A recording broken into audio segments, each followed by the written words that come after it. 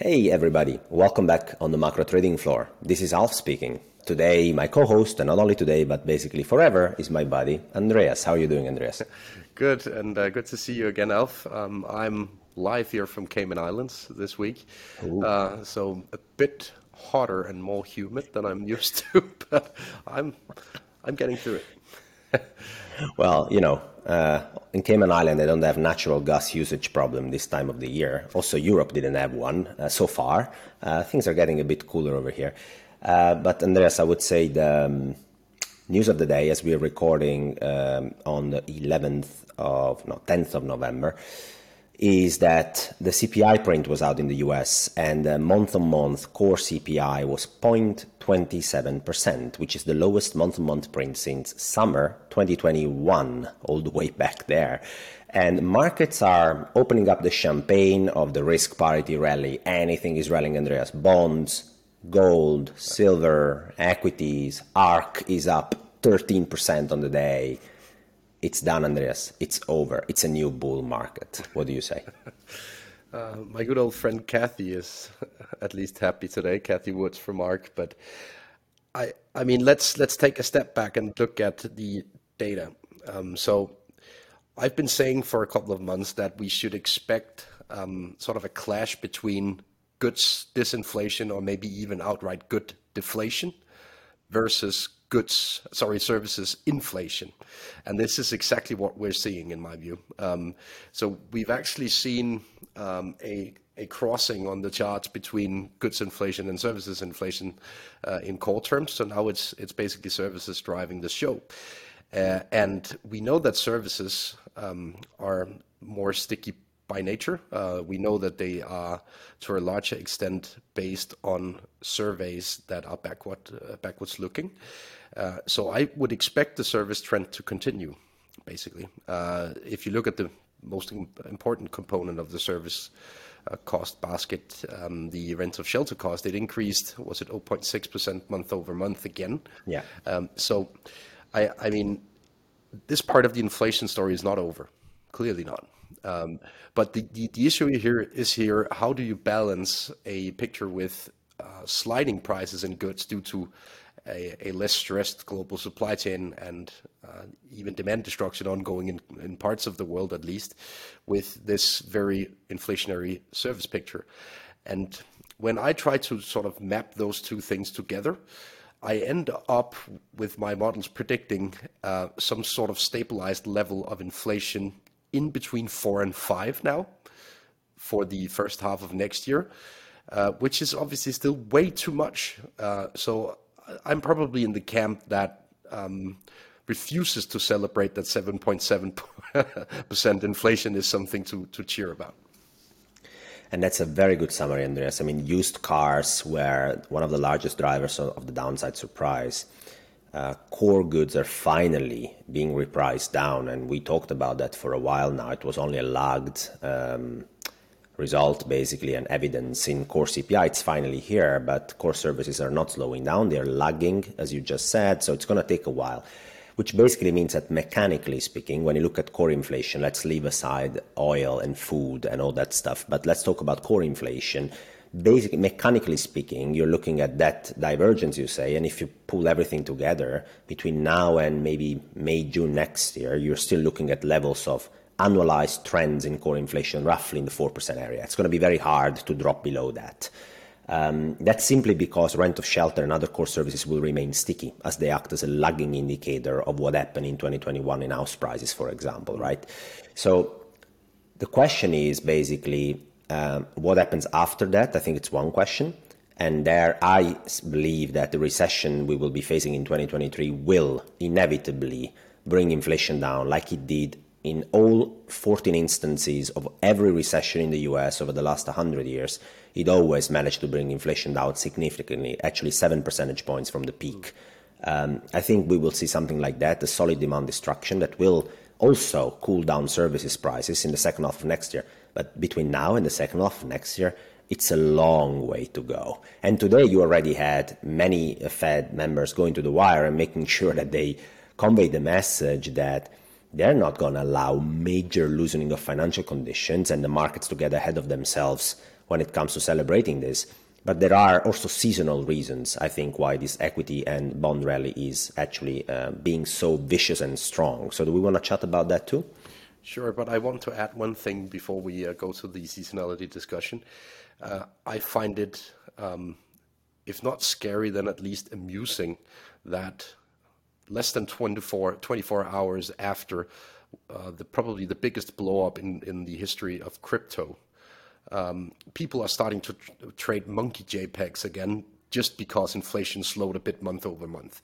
I mean, I cannot state this clearly enough. It is not the time to take excessive risks again.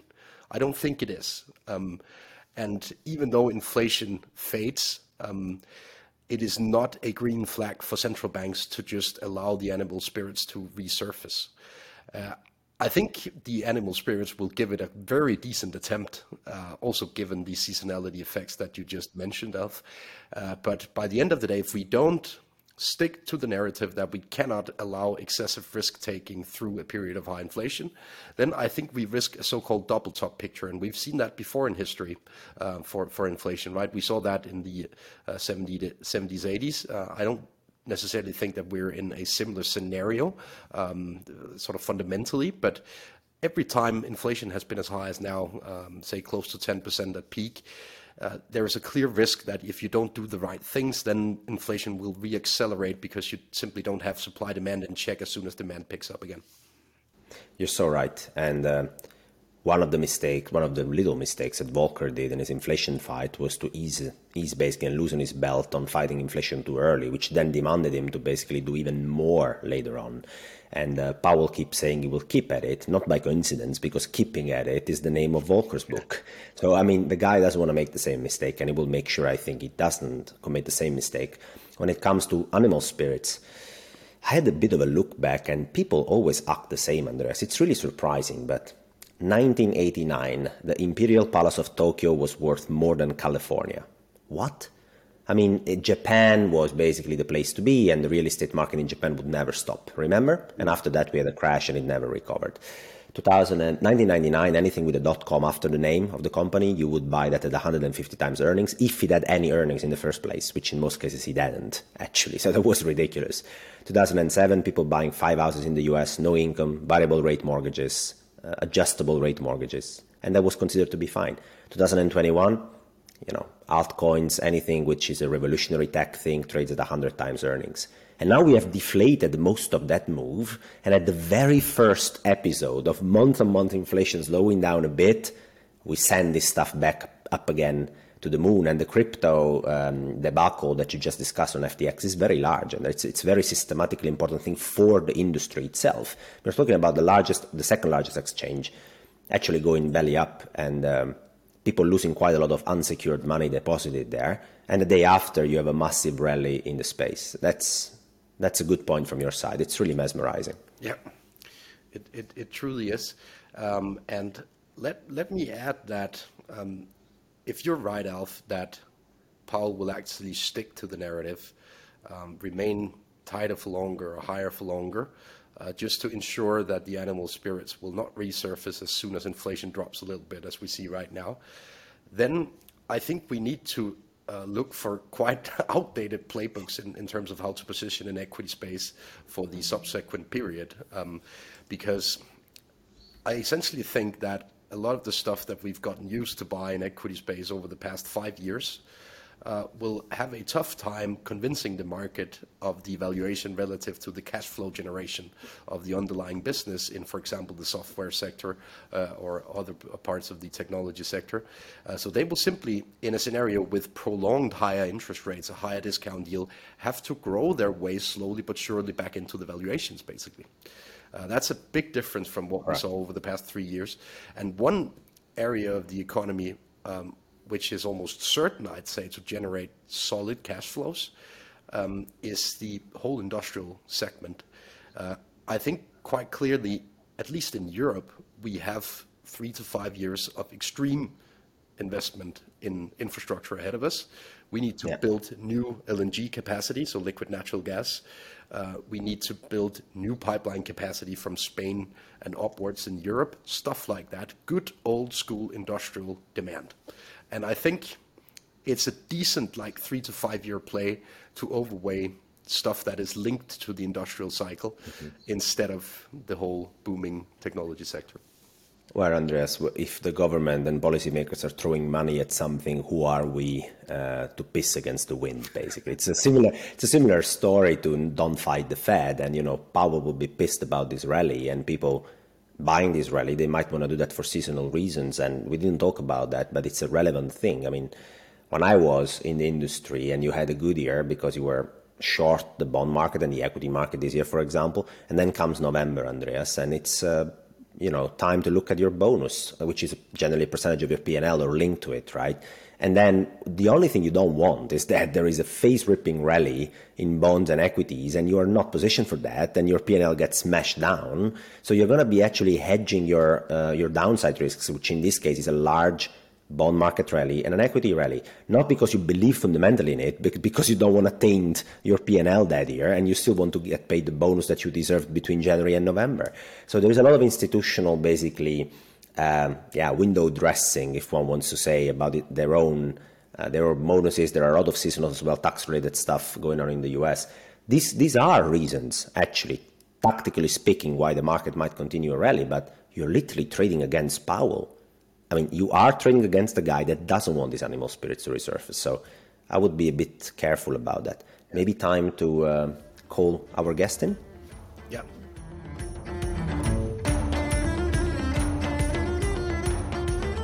So guys, today the guest of the macro trading floor is my dear friend Brent Donnelly. Brent is the president of Spectra Markets, the author of AMFX, which is an amazing daily newsletter. And he's a guy that took a lot of risks in different buy-side seats in the street for, I think, more than a decade, Brent. Becoming old here. How are you doing, Brent? Yeah, I'm good. Yeah, I mean, it's been multiple decades at this point, which is kind of difficult to believe, but true. Hey, we have the same amount of hair, Brent. Yeah, exactly. Yeah, good genetics. So having a chat a bit about crypto before we went online, and this is the macro trading floor. So normally I tend to ask people about their macro view or the Fed or inflation or rates. Now let's start from this crypto saga of FTX and Binance. So what do you make of the crypto environment right now, and how does that impact macro? Sure. So I think it's a really interesting topic because crypto and macro were pretty intertwined in late, especially as late 2021 happened. You had an ecosystem that was $3 trillion and growing. And I mean, you can't ignore that, right? I mean, gold's what, 10, 11 trillion? So crypto at 3 trillion and growing fast was an absolutely huge influence. And you had, almost tick for tick correlation between NASDAQ and Bitcoin. And that wasn't a coincidence. I mean, people started viewing Bitcoin as a risky asset, essentially, right? Or a hedge for loose monetary policy. And so, unfortunately, I think for people that actually care about crypto as a technology or as an asset even, I think institutionalization or institutional inflows was like the worst possible thing to happen for crypto, because essentially then it just became part of the big Wall Street blob, and it didn't really have any unique characteristics. It just ends up being another, you might as well be trading NASDAQ futures because they're more liquid and there's no on-ramp and fees and all that stuff. So that said, so I'm talking about when crypto was 3.1 trillion, now it's like 800 billion. So it's big, but it's not as big as it was. And if you count up all the employees, maybe you get to 50,000 in the US or something. So I don't think it's systemic anymore, whereas like it kind of was quasi-systemic before when Luna was happening, and that there are hedge funds that are in those products, and when they get killed, they stop out of all their other risky stuff, right? Because people tend to do baskets of things that are all somewhat correlated. This time, I'm not as convinced that it's a real contagion story. I think FTX going under is horrible for crypto, just because many viewed FTX as the gold standard, right? They were the 6 months, or not even 6 months ago, we were talking about SBF as the JP Morgan of our generation. He's on the cover of magazines, the next Warren Buffett, which, by the way, is a curse. If anyone ever says you're the next Warren Buffett, run away screaming. So I think this is like almost fatal for confidence in crypto, simply because, it goes back to the more maximalist people say, not your keys, not your coins, which I know you know what that means, but in case anyone doesn't, essentially means any crypto that's on an exchange, you don't own it, the exchange owns it, and they can use it to bet, they can use it to gamble and borrow and leverage, and that's what FTX was doing, which to me is a huge shock, because they had already won the game. Like, once you win the whole game, you're supposed to take your chips and go away, but instead they like found new players and started gambling with the chips that they had. They had $10 billion of arbitrage money from arbing the different crypto exchanges very successfully, and then they tried to create money out of thin air and borrow against it, and that was the end of that. So to me, the reputation of crypto takes a massive hit. It's a little bit scary for animal spirits. So like there could be some volatility around it, but I don't think it's like a systemic contagion story the way I think it was from 3 trillion down to 1 trillion. Because it's kind of similar to ARK, right? Where once something goes down a certain percent, it's just whatever it's doing just doesn't matter as much. Like no one cares what Peloton's doing anymore because it's just not part of the zeitgeist anymore. It's a bit, Brent, like in late 2000, beginning of 2001, from my perspective, where in 2000, basically you wiped out the excesses of the dot-com bubble. And this time you wiped out the excesses in, stocks trading at 50 times sales or 100 times earnings, right? And so that's like a blanket drawdown in all these high beta stocks and also in the crypto space. But now we are a little bit looking into idiosyncratic issues here and there, like they're popping up. It looks to me a bit like a second leg of a bear market, where it's a slow grind, as we were discussing before the show, but I want to get your take there, with some idiosyncratic issues popping up rather than a whole blanket risk-off event like we saw in 2022. So when we look at the broader bear market in equities, but even in bonds to a certain extent, well, let's talk about equities for a second. How do you see that evolving going forward? So equities, and I know you and I don't always agree on everything. I'll just put that out there. So I'm not just saying this because I know you're going to agree, but we're on the same page in terms of the analogy to 2000, 2001. I think is very strong. I mean, I wrote a piece today about the stadium naming curse. It's absolutely mind-blowing how all the mistakes made in 2000 were all made again in 2021 the exact same way, right? FTX sponsored a stadium, that was a high. And that's not hindsight. I mean, people were saying at the time when they sponsored the stadium. But the feature of that bear market which is a feature that you haven't seen in a while. And if you think about, okay, 2000 is 22 years ago, and if you were, say people don't start in the business till they're 20, that means nobody under 42 has seen like a normal bear market, right? So 2008 was a financial crisis, like once in a lifetime type of thing.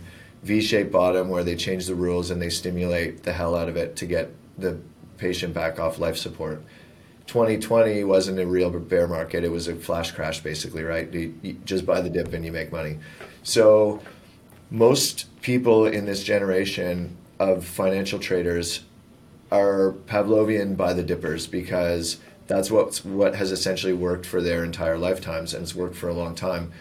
But that works because the Fed will pivot at the first sign of danger. So the simplest model for Fed funds predicting when they were going to stop hiking was a 20% drawdown in stocks.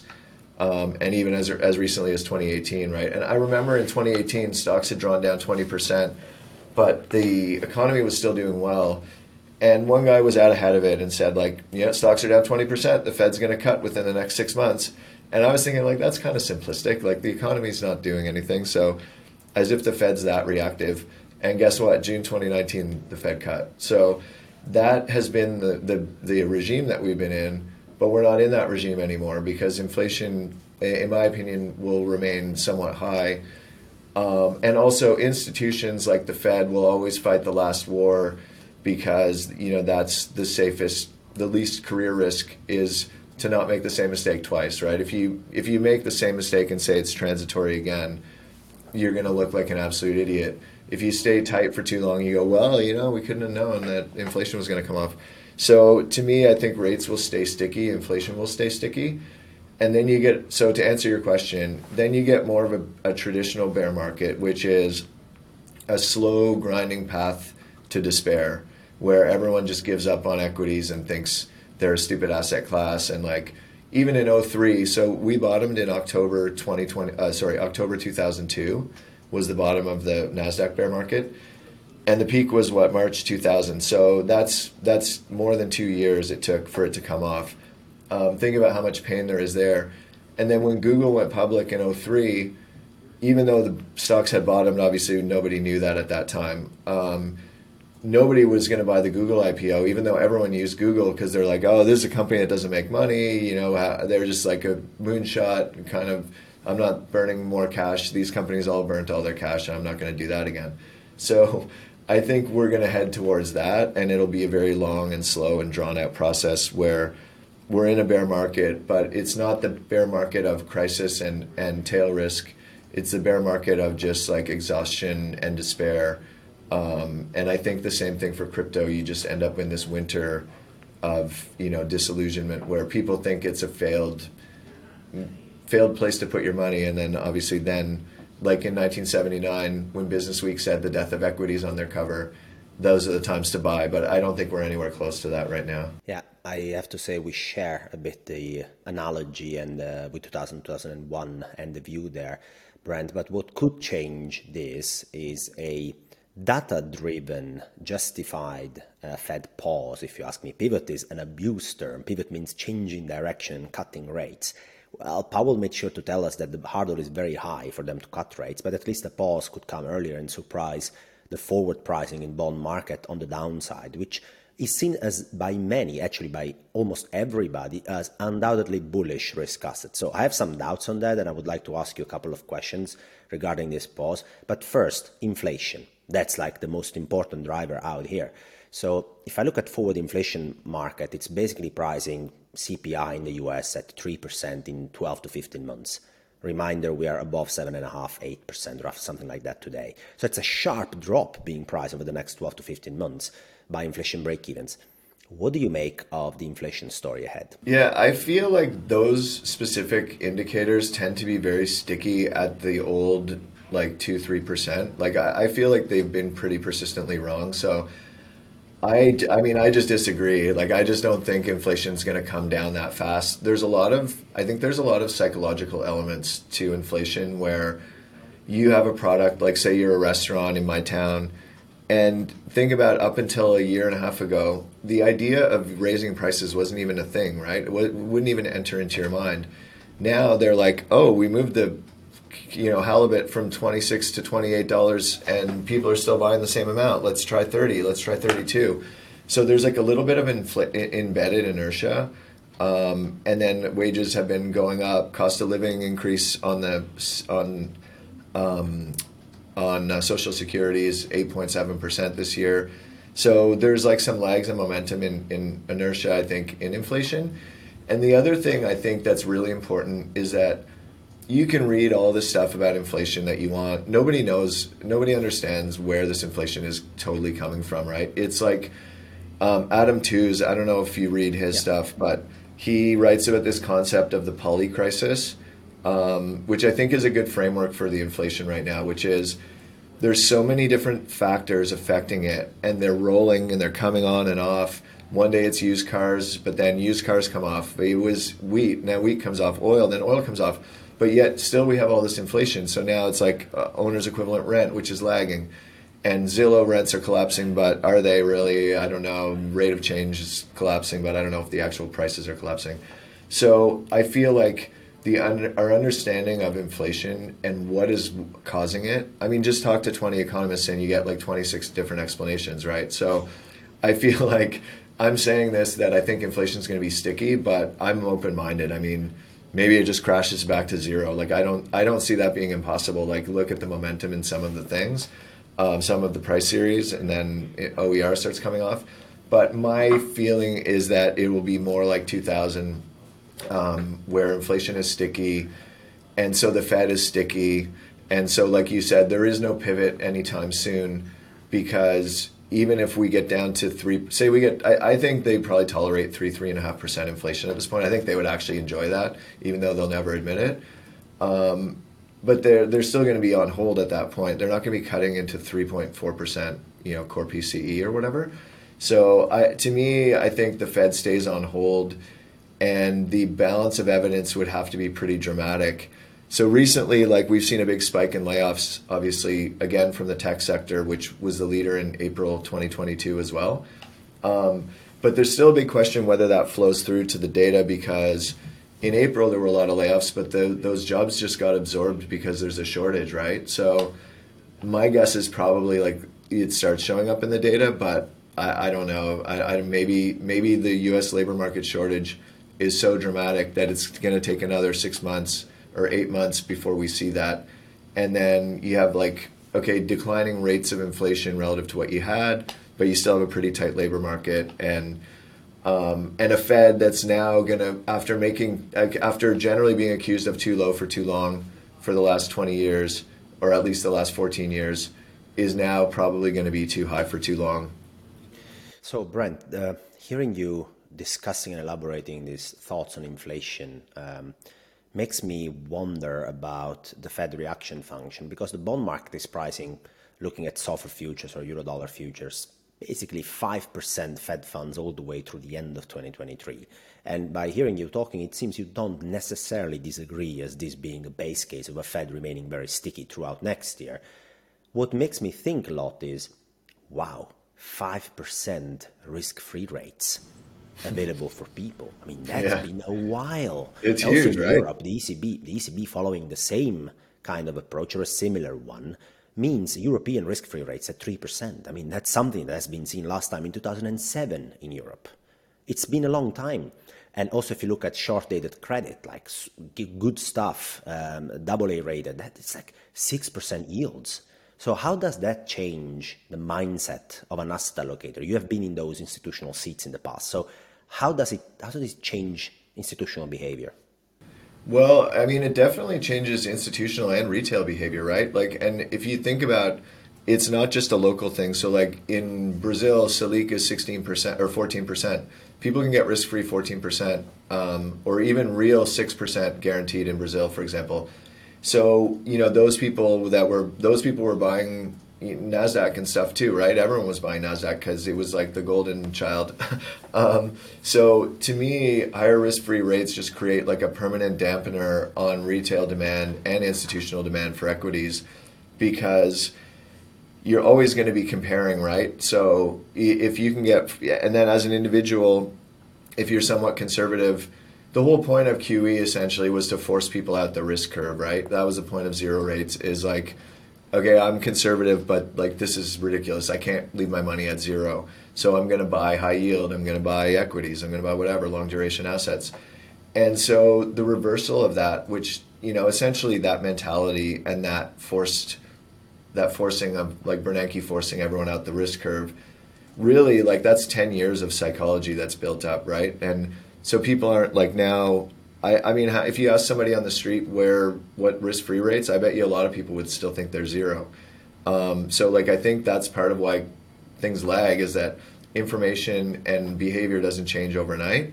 I think it's going to be a prolonged, and that's part of why I'm bearish for the next, like, for 2023, is that I think slowly people will be waking up to that, including myself, right? Like, if I look at some of the growth stuff, U.S. growth that I probably still have sitting in my 401k, and I don't look at it every day. I barely ever look at it because I'm just trading. My trading is completely separate from my 401k, because that can be a very disastrous habit. So when I look at my 401k at the turn of the year, I'm going to look at, and there's still going to be growth stuff in there, and I'm going to say, you know what, this is stupid. I'm just going to move this into 4.5% guaranteed, lock it down for 2 years, and I'll see you in 2024, and I'll make a new decision at that point. The other thing, Brent, that causes actually is borrowing rates become basically inaccessible by any recent standard for the private sector, be it mortgage, be it corporate borrowing rates. So when it comes to mortgages, it really makes me think about the next marginal buyer in the housing market. And there are places that have been that have created a massive wealth effect. The Netherlands, Australia, Canada, to name a few, but there are many more, where this marginal buyer who found cheaper and cheaper mortgage rates, cheaper and cheaper credit to access the market, now gets completely priced out by the reverse effect of that, because mortgage rates are way too expensive. And house prices, spot house prices, are still way too high, and the combination of the two especially is completely unaffordable. So what happens in the housing market? So there's two impacts that are different but related. So to me, the like two big ones that matter. The first one is that a big percentage of some economies rely on the real estate market, right? Like residential investment and all the things that come with it, like going to the Home Depot to buy the stuff and all that. That's a huge part of the economies. It varies, like say directly it's like 5% of US and 8% of Canada, but then add the indirect and you can get up pretty high, especially in Canada. So that's one thing, is just like there's a direct impact where residential fixed investment is probably going to go down. But then there's this indirect thing in some countries, and the US is kind of exempt from this, which is a major point, I think, but is mortgage resets. So, for example, a friend of mine in the UK, his mortgage is £1,500 right now, and it's about to reset to £5,500. And that's not an outlier. That's like he got his mortgage when the base rate was negative, and now the base rate's going to be 3 or 4 or whatever. So that is happening that will start to happen in Canada as well, and a lot of countries, the countries you listed as well. And oddly enough, really it's the U.S. that's exempt from that, because mostly it's government subsidized 30-year mortgages tend to be the norm in the U.S. Whereas in Canada, ironically, when rates were super, super crazy low in 2020 and 2021, so the point where rates were the lowest and the most housing activity was happening, more people went to variable than ever before, which is the worst possible time, because the spread of variable to fixed widened. So if you don't really, like, I don't want to say this the wrong way, but if all you're caring about is your mortgage payment, then you took a variable rate mortgage at zero, like when rates were basically zero. So all that activity happened in late 2020 and early 2021. And generally most of those are 3-year fixed and then they reset. So sometime late 2023, early 2024, you're going to get this massive wave, like a cliff in Canada, of resets. And then, I mean, anyone watching this can understand, if your mortgage payment or your rent payment is $2,000 right now and it's going to $6,000, that's not going to be good for discretionary spending. So I feel more bearish about those countries than I do about the US. The other thing too is that if you look at the standard ratios of consumer debt and things like that, or just look at like how high were people reaching for homes, Canada is much, much worse than the US, right? Like the US took the hit in '08. People took the pain, they delevered, they learned the lesson. Canada never took any pain. In fact, housing prices pretty much never even went down, despite calls of like bubble as early as 2012, 2013. Like the front of the main news magazine in Canada in 2013 ran out like the housing bubble is about to crash. That's 2013. We're 9 years later. Things have like tripled since then. Some houses have tripled in Toronto. So I think the resets thing is a big deal for discretionary spending, although it's kind of like this looming thing that it doesn't hit all at once. It hits each time someone has to reset their mortgage. And then the direct hit to residential fixed investment and construction. And, you know, think about if you're a real estate broker, mortgage broker, you literally don't have a job anymore. If you're the person that works in like Toronto Dominion Bank at doing refis, you don't have a job anymore.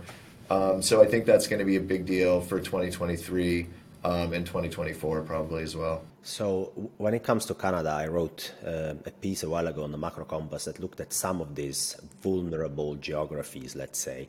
What really impressed me back then, Brent, was that if I overlay private sector debt as percentage of GDP in Canada and Japanese private sector debt during the real estate bubble in Japan, where you remember the Imperial Palace of Tokyo was worth more than California.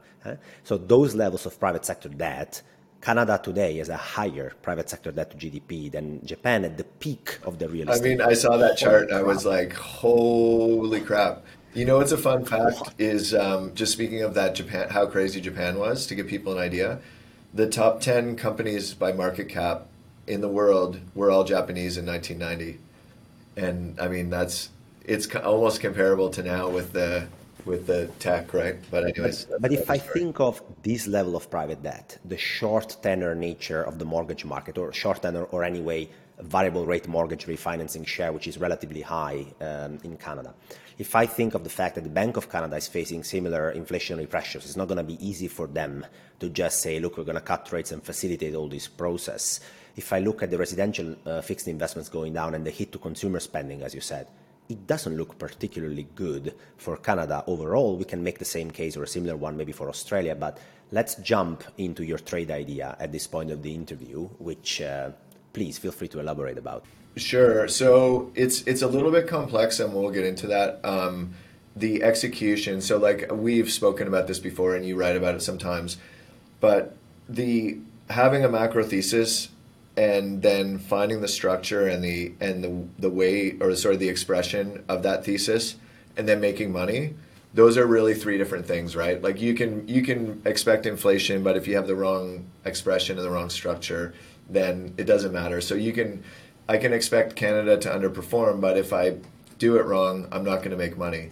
So the notion here is to be short Canada in a few different ways. And I think that way you kind of protect yourself from the issue of poor structure. And just to briefly explain, so the simple thing that normal people would do if they are bearish Canada is they would buy dollar Canada. So long US dollars, short Canada. But the issue with that is that the US dollar is essentially can often be a risk proxy. So it very often, if S&Ps go down, the dollar goes up. This isn't always true, but it's relatively true these days. And then at the same time, you have other factors like rates and general dollar strength or weakness that can factor into dollar Canada. So when you do dollar Canada specifically, you have a lot of US centric risk. What happens in the US is really going to dominate more than Canada. So what I like to do is find currencies that I feel are more buffered from whatever I'm worried about. And then be long those currencies and short the currency that I don't like, which is Canada. And you can do that pretty easily with Aussie Canada or with CAD Yen, which I know. So I know you had the CAD Yen recommendation at one point, and the one issue with the yen is that it's essentially an interest rate proxy. So whatever Canada does, if U.S. rates go up, then dollar yen's going up and CAD Yen's probably going up. So the way that I think or the pair that I think will work the best is New Zealand against Canada. And I'm talking like 3, 6, maybe even 12 months out.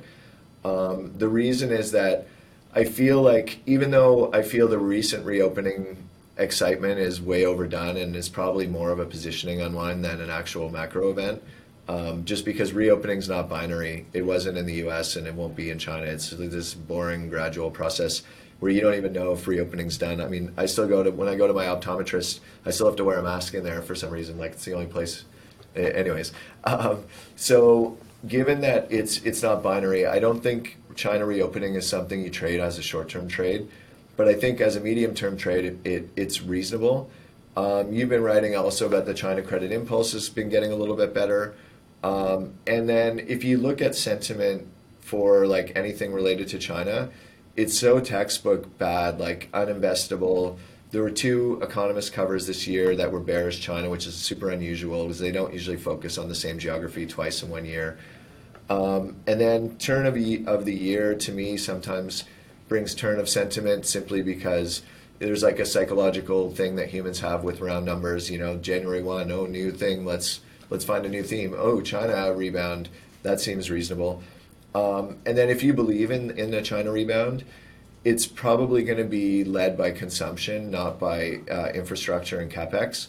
So that's why I'm picking New Zealand and not Australia. So there's also a tourism element of when people are allowed to leave China more freely, like because people are having trouble getting their passports renewed and stuff these days. When travel resumes, the impact of China tourism on New Zealand is just bigger because it's a smaller economy. So relatively speaking, it's bigger.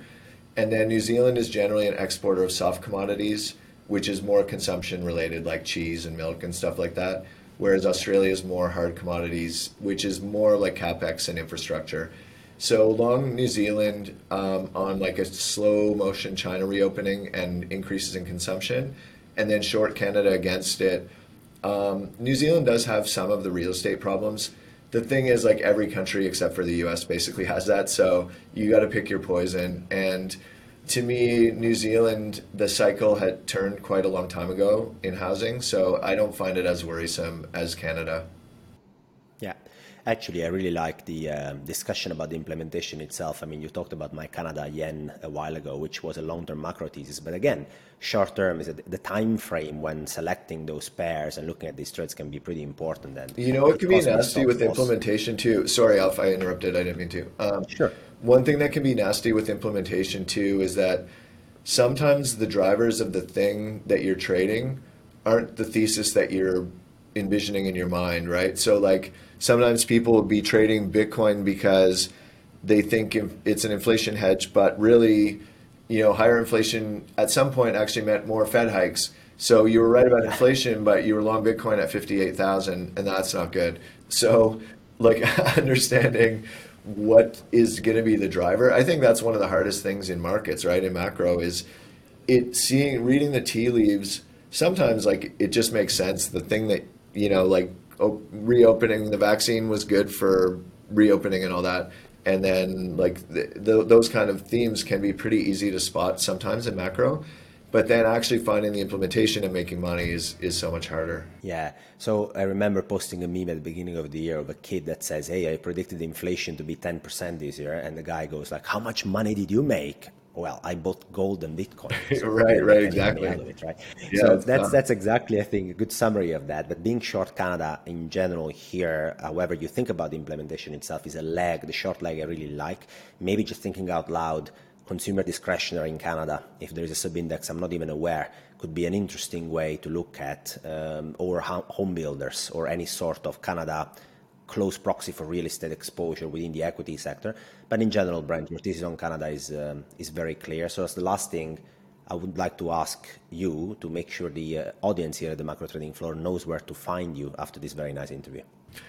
So the easiest way is just to go to spectramarkets.com and you can sign up for AMFX. And then my most recent book is Alpha Trader, and that's on Amazon. So that's it. Or people can just email me, reach out. I read Alpha Trader. Geez, what a book. That's awesome. For anybody looking to take risks in markets, also subscribing to Brent's newsletter is a must do. And Brent, thanks for being here. All right. Thank you, Alf.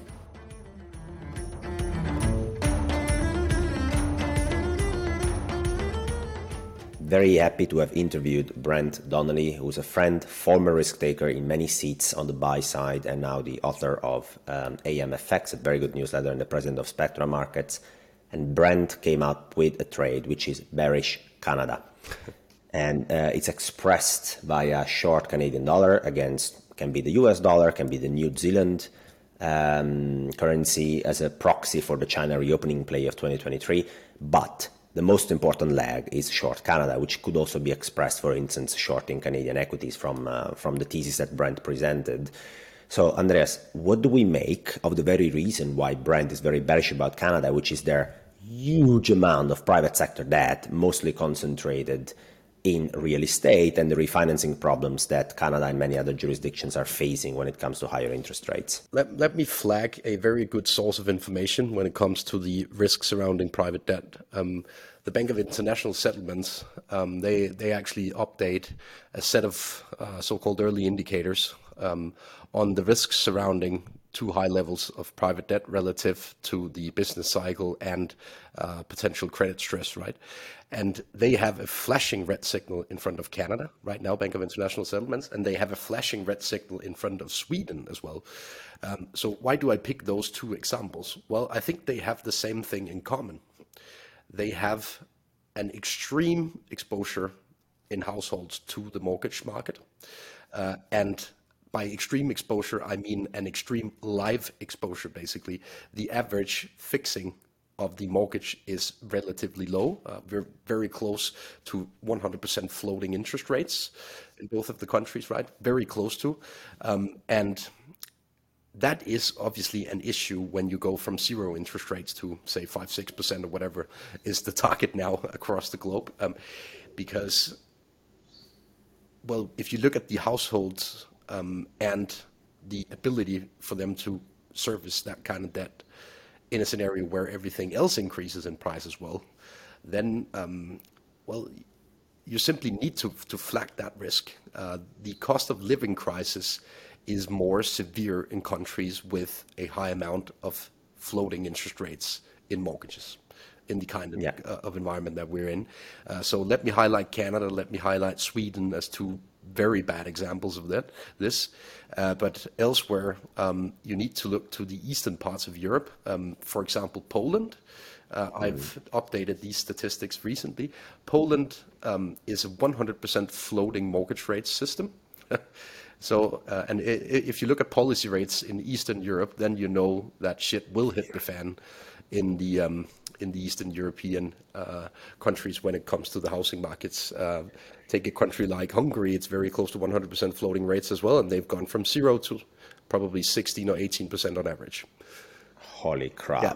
I mean, the way to look at it is that by refinancing your mortgage, basically you will double your monthly mortgage installment or very close to that, because prices are, well, prices in this case in refinancing doesn't matter, but because interest rates are so much higher than when you took your first mortgage in the first place and now you need to refinance, you're looking at a big increase in your monthly installment. And then, Andreas, what are you going to do? Either your salary has increased by 70% in the meantime, and I congratulate you on that, but on average, that's not really what happens. Right. Or alternatively, you have to cut your discretionary spending elsewhere, which then feeds basically into a slower economic growth, a recession, an earnings recession, etc., which is basically the thesis that Brent was bringing forward. Also, as inflation in Canada remains relatively high, it's very difficult for the central bank, as in everywhere else in the world, to say, hey, I'm going to prioritize big times my real estate market. That can be a little bit of a trade-off, but really only a little bit of a trade-off.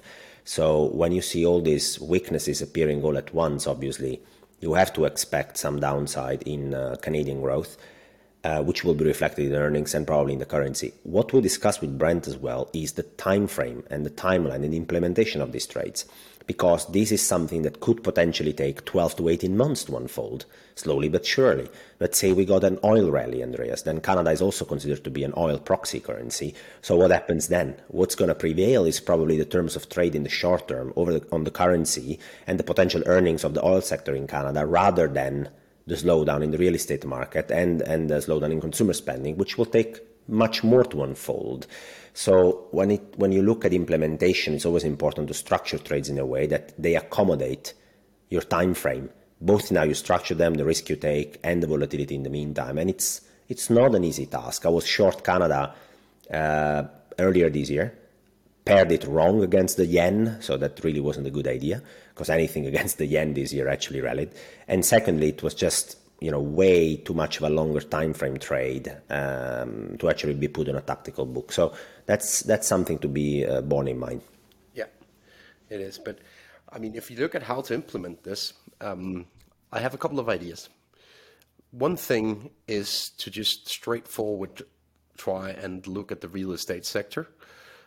You can obviously do that via either select stocks in the home builder space or via pooled indices of short exposure to home builders.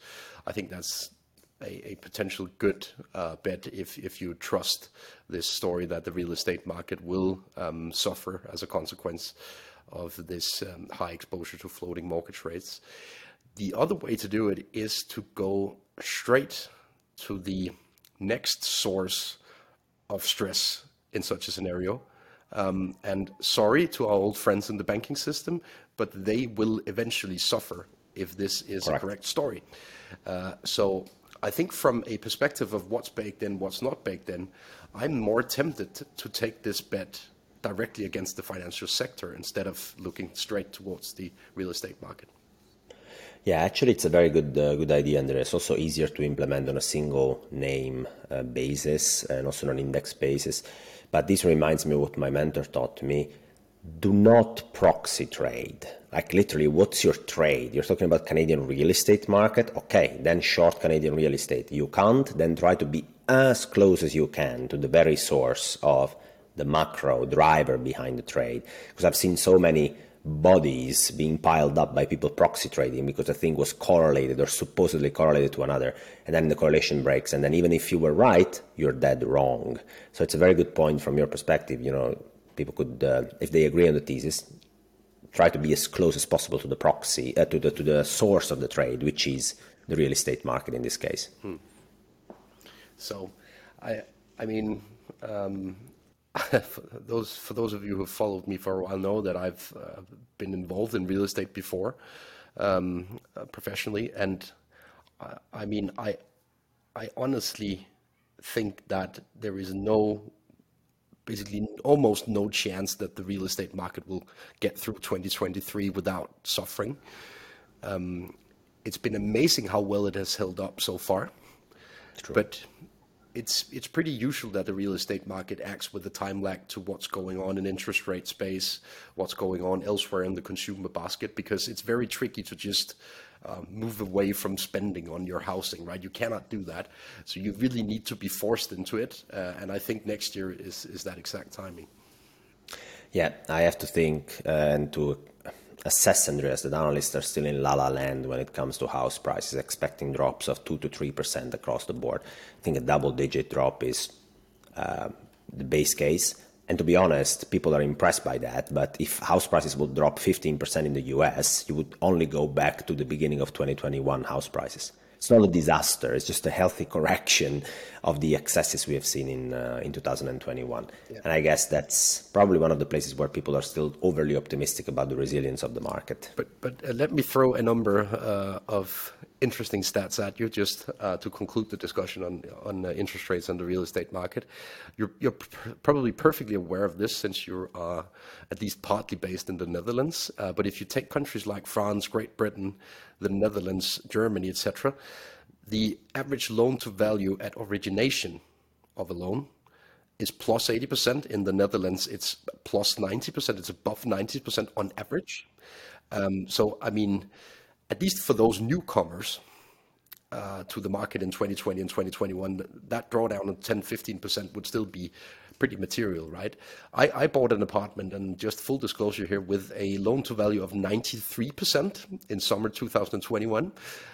So let me put it like this. I am using everything I have in terms of excess cash to bring down my debt right now. Yeah. Well, it's the Netherlands is a very heavily leveraged market towards real estate.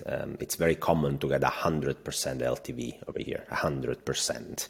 And a couple of years ago, it was 105%. So they will lend you more than the value of the house, so you could pay the notary and other expenses on the side. I mean, it's pretty impressive. So I also agree with you. We're going to see quite a drawdown there. Yeah, I think there's no way about it. And I mean, maybe we should conclude on a slightly more positive note. I don't think it's the end of the world for real estate prices to go back to the levels they were at in 2019. I don't think it's the end of the world if NASDAQ goes back to levels that we saw in 2019. By the end of the day, it could be seen as a sign of health if we get back to more reasonable valuations, because it's simply fairer. Let me put it like that. Look, Andreas, we wiped out supposedly about $30-40 trillion equivalent of market cap across asset classes, not including real estate. Sounds an incredible amount, but that's just what we saw, partially what we saw in 2021 and the beginning of 2022. So if you are to bring down inflation and consumer spending through a reverse wealth effect, you probably have to do a bit more than that, which is just a normal, healthy correction.